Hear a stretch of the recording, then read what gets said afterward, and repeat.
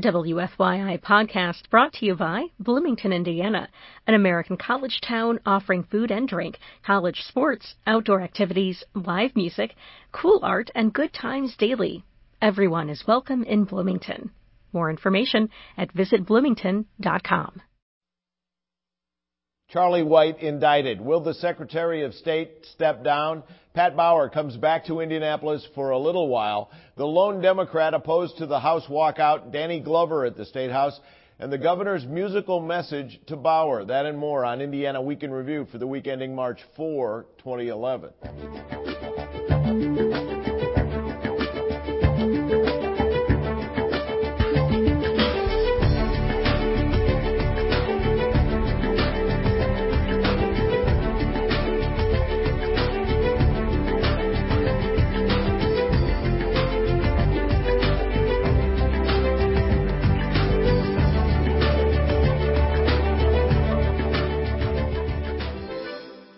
Ice Miller, proud to support Indiana Week in Review.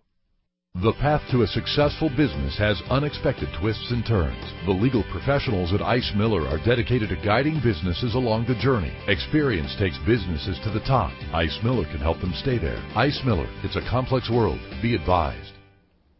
This week, a Hamilton County grand jury indicted Secretary of State Charlie White. White faces 7 felony charges, including 3 for voter fraud and 1 for theft. White was just sworn in January. He left the jail after posting $10,000 bond, refusing to answer questions, but issued a statement saying he intends to fight the charges. Throughout the investigation, White has said the errors in his voter registration represent an honest mistake. Special Prosecutor Dan Sigler disagrees. He engaged in a course of conduct to deceive the voters, to deceive the town officials, to deceive the people who are going to elect him. How long can Charlie White survive this scandal? It's the first question for our Indiana Week in Review panel. Democrat Ann Delaney, Republican Mike McDaniel, John Schwanitz, the host of Indiana Lawmakers, and John Ketzenberger, president of the Indiana Fiscal Policy Institute. I'm Wish TV State House reporter Jim Shella. Ann Delaney, are these charges a surprise? No, I think I predicted months ago that he was going to be indicted. 7 felonies? Well, 7 was more than I thought. I had no idea about the mortgage issue or anything like that. The marriage license? The marriage license, neither of which I knew. But on the voter fraud, this isn't ordinarily the presumption of innocence applies, okay? But he's not disputing the fact that those are his signatures and that he actually put that address down there. Now, what he's saying is, I didn't intend to commit voter fraud. That doesn't matter. He intended to lie. The consequences of that are established by the law. If I punch you, which sometimes I've wanted to do, you fall over and hit your head, I'm going to be guilty of manslaughter. I didn't intend for you to die.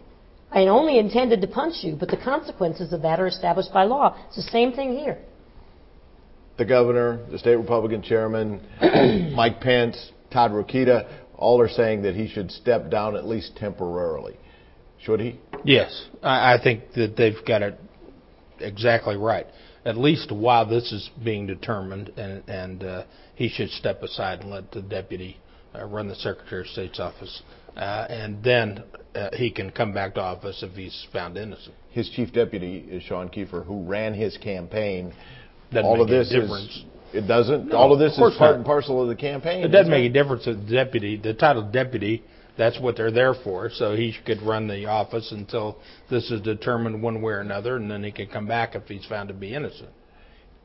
I think Todd Rokita is an interesting case there. He had a chance as Secretary of State to investigate this, did, passed along his investigation, wouldn't make it public.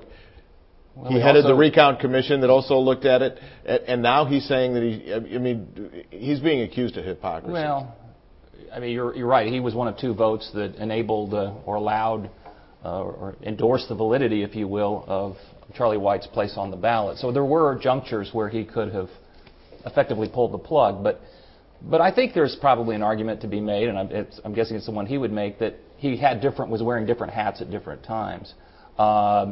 When he was chairing the recount commission, the question on the table was, was he a legitimate candidate at that time? The indictment had not been handed up at that point. He didn't have access. I'm not trying to be an apologist for him. But he investigated the charges here, right, as Secretary of State?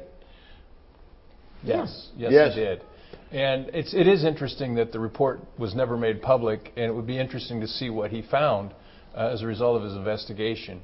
We wondered why it was taking a little while longer for the grand jury to do its work, and I think the additional charges help explain that. And I think it also means that it'll be very hard for Charlie White to plead this to a misdemeanor when you've got 7 felonies against you, and it also, it's going to be difficult to defend himself on this. He lied repeatedly, and he lied repeatedly for his own financial advantage, and that's pretty darn clear from the evidence in the record. He lied to preserve a seat on the Fishers Town Council, which pays $1,000 a month. But it also gives him health care coverage, which he wanted. Okay, and he wanted to be an elected official when he ran for secretary. There are reasons why he did what he did. You may, say it wasn't worth it, and obviously in retrospect it wasn't. But the fact of the matter is, this is all about the arrogance of power. He was not vetted by his party, and when his party was made aware of the problem, they just simply said, this is a good Republican year, we'll get him elected anyway, and they're right. But now look what they're left with, and he's not going to step down and go quietly into the night. It's an embarrassment for the state of Indiana and the governor. It seems to me, Jim, if you want to call Todd Rokita's actions or judgment into question, which certainly people are, you can also call into question the actions of the 57% of the Hoosier electorate that put him in. Well, how could you? Because they don't all read the paper like you do. It received extensive coverage, and that begs a question about how much voters, how much responsibility they bear for vetting candidates and screening candidates. Because certainly the information is out there, whether or not they consume it. That's their fault. Is he getting support from anyone? I have no idea. He said he is, but I don't know who those people are at this point inside the party. I'm stunned at the number of indictments. I agree with Ann on that. I was shocked at 7 indictments on 7 counts. That was just, and I didn't know about the mortgage problem and all that kind of stuff. Yeah, apparently he falsified the address on his mortgage application and his marriage license. Those were perjury charges. Right, and those are very serious charges. We talked at the beginning about how long he can withstand the pressure. The pressure is going to only ratchet upward from here because this afternoon The Hill published an article or an item on its website that linked the governor and Charlie White. They don't make the distinctions here. On the national level, Charlie White's problems are the governor's problems, and it's only going to increase pressure from the governor. He did nothing to take him off the ballot. He didn't repudiate him when this arose or anything else. He said he did talk to him about now. Well, he's also tried to take him out publicly and repudiated him. It would have been a different story. On the week of the election, I asked the governor if Charlie White was fit to serve, and his answer was 57% of the voters think so. They did. Great. Well, talk about punting it. The irony here again is if he had sought virtually any other statewide office, if he wanted to be auditor, if he wanted to be superintendent of public instruction, for instance, these would have been problematic for him, but it would not have been the potential death blow that it is when you are the person who oversees the portion of the law election law. That's what makes it difficult. He's got the primary coming up. It's impossible. Well, that's a good point. He's got a primary he's going to have to run and oversee and administer. How can you do it? In May, if Charlie White steps down or is forced to leave office, the governor appoints a successor, and that will no doubt be a Republican. Democrats, however, have a lawsuit pending that is designed to disqualify White's candidacy and give the office to the second highest vote getter. That's Democrat Bob Oseley. Mike McDaniel, how does this end? Well, if he's found guilty, then it will end with the governor appointing a Secretary of State. You don't think this Democratic lawsuit has any merit? No, because I just don't believe that you're going to see the judiciary overturn an election that happened in the state. It's just unprecedented that's happened. I don't see it happening here. And I think the governor, if in fact he's found guilty, will pick the replacement. The Democratic argument is that Charlie White was never legally registered to vote and therefore wasn't eligible to be on the ballot. Which is true.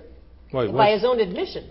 He falsified the address. He could not register from the address that he registered from. Therefore, he should not have voted and was not eligible to be on the ballot. Mike's right. The threshold of having a court throw out an election is a tough one to cross. But in this particular case, where you've got an admission that the registration was falsified. Now, he can talk all he wants about, I didn't mean it, I lied repeatedly, but it was a mistake, I didn't know where I lived, whatever the defense is. The fact of the matter is that he lied, and it is for the top election official. If ever there were a case to throw it out, this is it. People are lining up for that spot already, right? Yes. Yes, there are a number of people. Is it a good idea, if you're hoping to get appointed by the governor, is now a good time to lay low or step up? No, I think you want to lay low. I think if you start mounting a public campaign now, you're risking being viewed as an opportunist, and clearly you are. So I think there are a lot of people who are letting the governor know, and some people are taking themselves out. But, I think that... Mike McDaniel, for instance. Yeah. But I have had calls. You've had calls from people who want their name mentioned? I've had calls who want to be mentioned. Who wants to be mentioned? I'm not going to do that. Although I heard Shannon Kiley took her name out of it. There you go. All right. How much did you get for that, Mike? Shannon would have been a good choice. All right, time now for viewer feedback. Each week we pose an unscientific online poll question in conjunction with our Ice Miller email and text alerts. This week's question is, should Charlie White step down? Your choices are A, yes, B, not yet, or C, no. Last week's question was, did the Indiana House Democrats do the right thing by leaving the state? 62% said yes, 36% said no, 2% said it's too early to tell. Mike, you need to get Republicans calling in. If you'd like to take part in the poll, go to WFYI.org/IWIR and look for the poll. Minority Leader Pat Bauer came back from Illinois this week for talks aimed at ending the Democratic walkout in the Indiana House. The week ends with Democrats, including Bauer, back at a hotel in Urbana, Illinois. Bauer says his meeting with Republican House Speaker Brian Bosma was positive, but he says they are not any closer to a resolution that would end the standoff. Who knows? This is not a one-act play. It's many acts and many days. It may take many days. It may not. My number one encouragement to him, and both semi-privately in this room and publicly through the media, is we need them to get back here, return to their job, and do the job they were elected to do. And the week ended, John Ketzenberger with Republicans saying they will fine the Democrats $250 a day starting Monday until they come back. Will that bring them back? No, that alone will not bring them back. They've stayed out this long at some risk politically, and I think until they reach some kind of an agreement on the issues that are on the table, they won't be back. In the past, fines have been forgiven when they've been levied by both parties in previous walkouts. This time the Speaker says he wouldn't be sure that that's the case, but all of this will end with some negotiated settlement, and I'm sure that the fines will be part of that one way or another. This is a public relations war at this point. Sure. Pat Bauer made this trip back from Illinois and managed to get a full day's worth of media airing all his grievances. The Republicans followed suit the next day by trying to grab some headlines with these fines, and Charlie White stole the headlines from them. Who had the better week? Well, you're exactly right, Jim. It has been a media battle since February 21st when the Democratic caucus walked out. We've seen it. The battle has been waged over the per diem payments. It's been waged over who's paying for the hotels and the rental cars, and is it costing taxpayers? No, it's the Democratic State Committee that's picking up the tab. And in this, as John suggests, I think the notion of having to pay fines will not, in some ways it maybe emboldens them, because the people who are already in their camp will simply say, see, this is another instance in which the Republican leadership is trying to strong-arm Democratic members. And I'm guessing that the party, if in fact a fee were assessed or a fine were assessed, the party would pick up the tab, perhaps as it has for the hotel and the rental cars. I don't see that as a... Might be a little trickier in that case, because the fines are going to be deducted from compensation. Republicans are frustrated. Well, sure. I mean, they think they ought to be here doing their jobs, and they're not. And the vast majority of the public agrees with that. They think it's crazy that these people are shirking their responsibility. Not all of them. There's still not the people a lot that of are marching at protesters. the State House, but that's what, the 8% of the total population belong to those unions, and all the people that saw the State House weren't even from Indiana. They had 3 bus loads that I had lunch with one day at the restaurant downtown that were from Ohio. So don't paint this as all being from Indiana. People don't understand whether or not they're doing their jobs, and every day that they're out is another day where that PR battle is lost even more for them, because people think they should be here doing the people's work for the state of Indiana. Is this really about what's going on now, or is this about the next election? No, this is about what's going on now. And the Republicans did not run on anything regarding right to work, and they didn't run on the notion of vouchers either.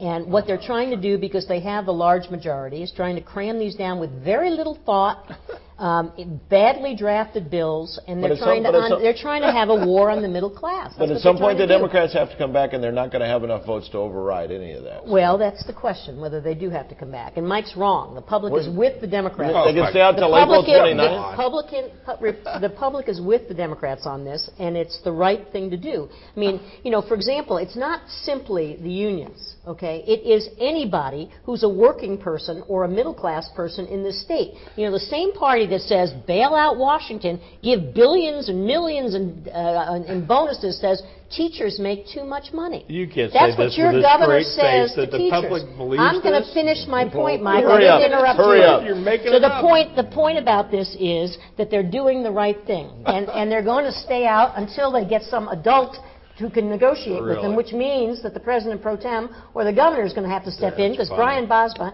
has zero credibility with anybody. All right. One state representative, Steve Stemler, a Democrat from Jeffersonville, is on his own. He's at the State House, but he's not with the Republicans, and his actions may make it difficult for him to be with the Democrats in the future. Stemler reports for every roll call and quorum call in what he calls a principled stand. Unlike the 2 other Democrats in the chamber, he is not representing the Democratic caucus and leader Pat Bauer. The Democrats wish he was with them in Urbana, Illinois.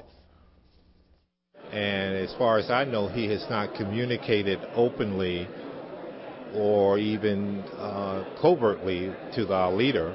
So in that respect, I would say he is not supporting our walkout. He's chosen not to participate in this. I'm sure he's gotten intense pressure from his caucus and his leader to do so, and I just appreciate his stalwart upholding of his duties. House Speaker Brian Bosma, preceded by Representative Charlie Brown there. Stemler declined to be interviewed for this story. He said he doesn't want his role in the walkout to be blown out of proportion. John Schwantes, what's his future in the legislature? I doubt he'll get a lot of hugs and kisses when the caucus does come back and they have their first caucus meeting. He might not be the most pleasant thing. But, in terms of how this plays and how it's blown out of proportion, it's getting a lot of attention because of the sort of a news vacuum anyway. But for this to have real significance, the numbers would have to be different in one of 2 ways. Right now, of course, Democrats are outnumbered in the House 60-40. Now, let's say they had 34 seats, and his failure to participate would give them effectively a supermajority. Then it would be, something I think should follow more closely. Or if it were 50-50 or 51-50, because remember back in 1990 when Frank Newkirk, who was a Democratic member, changed party, and that was at a time when there was a 50-50 split. That is a more significant thing. The numbers here just don't support making a big deal out of it. That begs the question that Stemler gets all the time now, though, is are you going to switch parties? He says he doesn't have any plans to. Will he have an option at some point? You mean, will he be forced to change to become? He could become. There have been legislators in the past, Jerry Bales, for instance, another Republican who really was all by himself as an independent. He refused to go to caucus meetings, and so he was a caucus of one, essentially. So that's an opportunity. I mean, an option for Representative Stemler would be to just, be his own man rather than be a part of one of the caucuses or the other. I think John's right about the numbers. It's really immaterial now. It's not important from a caucus perspective unless you have a tight situation. Whether or not he is a Republican or Democrat, in his mind, probably doesn't matter that much right now. He thinks he's doing what he should be doing, and that's the people's business. He's one of 2 Democrats who was given a committee chairmanship by Brian Bosma in a show of bipartisanship. he didn't tell his leader prior to the announcement of that. The Democrats are pretty unhappy with him. I think, are they willing to embrace him again? I think the question just is, he's handled it about as well as he could staying there. By not sticking his finger in the eye of his fellow Democrats, I think that gives a bridge for him to come back into the caucus when they come back. I think he's handling it correctly from his point of view. One of the things he's doing, his fellow Democrats aren't getting their per diem payments, and he is. Do you think he should at least take that part of the protest to heart? He's there, isn't he? He's there every day. Why should he be You think different? the Republicans are giving theirs up? The Republicans going to recruit him? This is a principled stand that he's taken. He thinks he was elected to do a job, and he thinks it's his responsibility to do it. And he's correct. What this will do for him, it'll probably make him very popular in his own district, because he has stood up for what he believes in. Now, look for him to have a primary opponent generated by the unions, I'm sure. A well-financed. Well-financed primary opponent.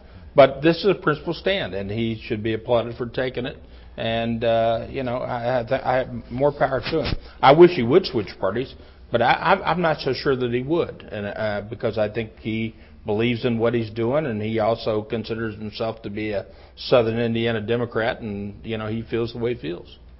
Quickly, it's in terms of recruiting, I think they've reached out a little bit. The speaker says they've had a couple informal conversations, but for the reasons we've mentioned, unless he has the proverbial photo negatives on 6 from a caucus party, if he had that, then the leverage would be a little bit higher. Again, this is about numbers, and unless one person being picked off, not sure, without 6 others to go along, meaning that would be the 7 in total. I got you. Okay. Now you've got what I've.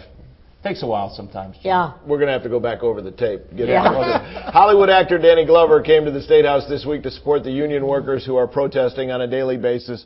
The hallways at the State House were filled with union workers who hear not only from Glover but also local labor leaders. Glover showed support for the workers but tried to stay out of the partisan battle. We have to tell those who we bring to office that we did not bring you to office so that you can balance the budget on our back. Do you see this as a Republican-Democrat issue? Well, I don't want to see. I don't want to crazy. What is happening? This has happened on both watches. Mike McDaniel, did that visit do anything other than up the entertainment factor in this? Brought some star power to the demonstrations. Everybody was craning their necks to see what Danny Glover looked like. That's what it brought to the thing. But that was about the extent of it. One of the union workers next to me said he thought he was taller than that. Well, see, that's the thing. I'm not sure it had a big effect on what was going on here, but it did bring some star power. We've seen demonstrations pretty much every day. I don't think there was one today, maybe a small one. How long can this keep up? It can keep up indefinitely. It can keep up indefinitely till the Republicans stop making war on working people. And that's what this is all about. But the rallies have been getting smaller and shorter. Well, it's because the Democrats are out. That doesn't mean they don't rally again when the Democrats come back and keep the pressure up. This is a really bad dance right now. They're stepping all over each other's feet. They had a clear path to an agreement earlier. It didn't work out. They have to find another one. I agree with Ann in the sense that somebody has to negotiate this difference, and it hasn't happened yet. And it has to be somebody besides Bosma. Don't have the leverage that, for instance, Scott Walker, the Republican governor in Wisconsin, his ultimatum now is, I'm giving pink slips to 1,500 state workers if Democratic senators don't come back. Now that might get their attention, but I mean those are different circumstances. Yeah. And Republicans here don't have that kind of leverage. And by the way, Wisconsin got Bradley Whitford, who's famous for his role in West Wing. So every state's getting. I think Walker is escalating on this till he has open warfare, and I think he's going to lose. So it's going to be an interesting battle. Outside the State House, the governor stayed out of the stalemate this week, at least in person, but aiming higher. His PAC, the PAC started by Mitch Daniels, has 2 radio ads on the air, including this singing commercial. Won't you come home, Pat Bauer? Won't you come home? You've been a bad, bad boy. You took your public paycheck, you took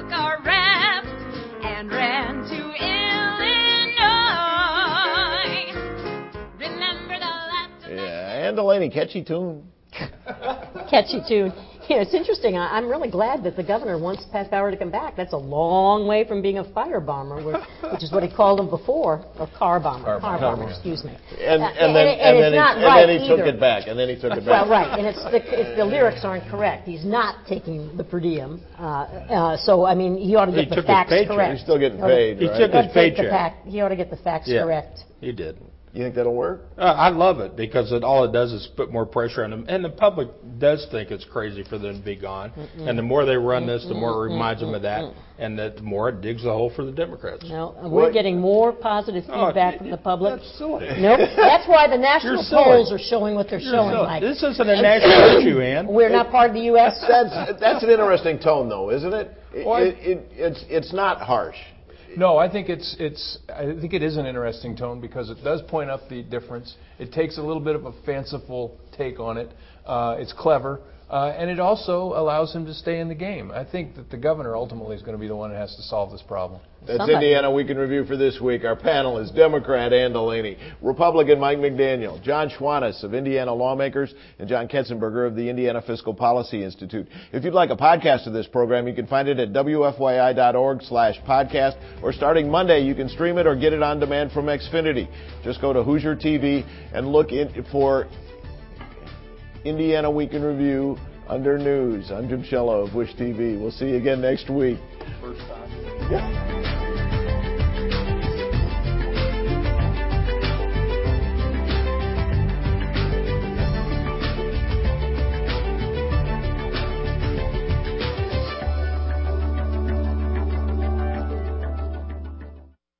Ice Miller, proud to support Indiana Week in Review. Things can go wrong in 1,000 different ways. Businesses need a law firm that knows the 1,000 and first. The team of legal professionals at Ice Miller is committed to helping put the pieces back together. Ice Miller, it's a complex world. Be advised.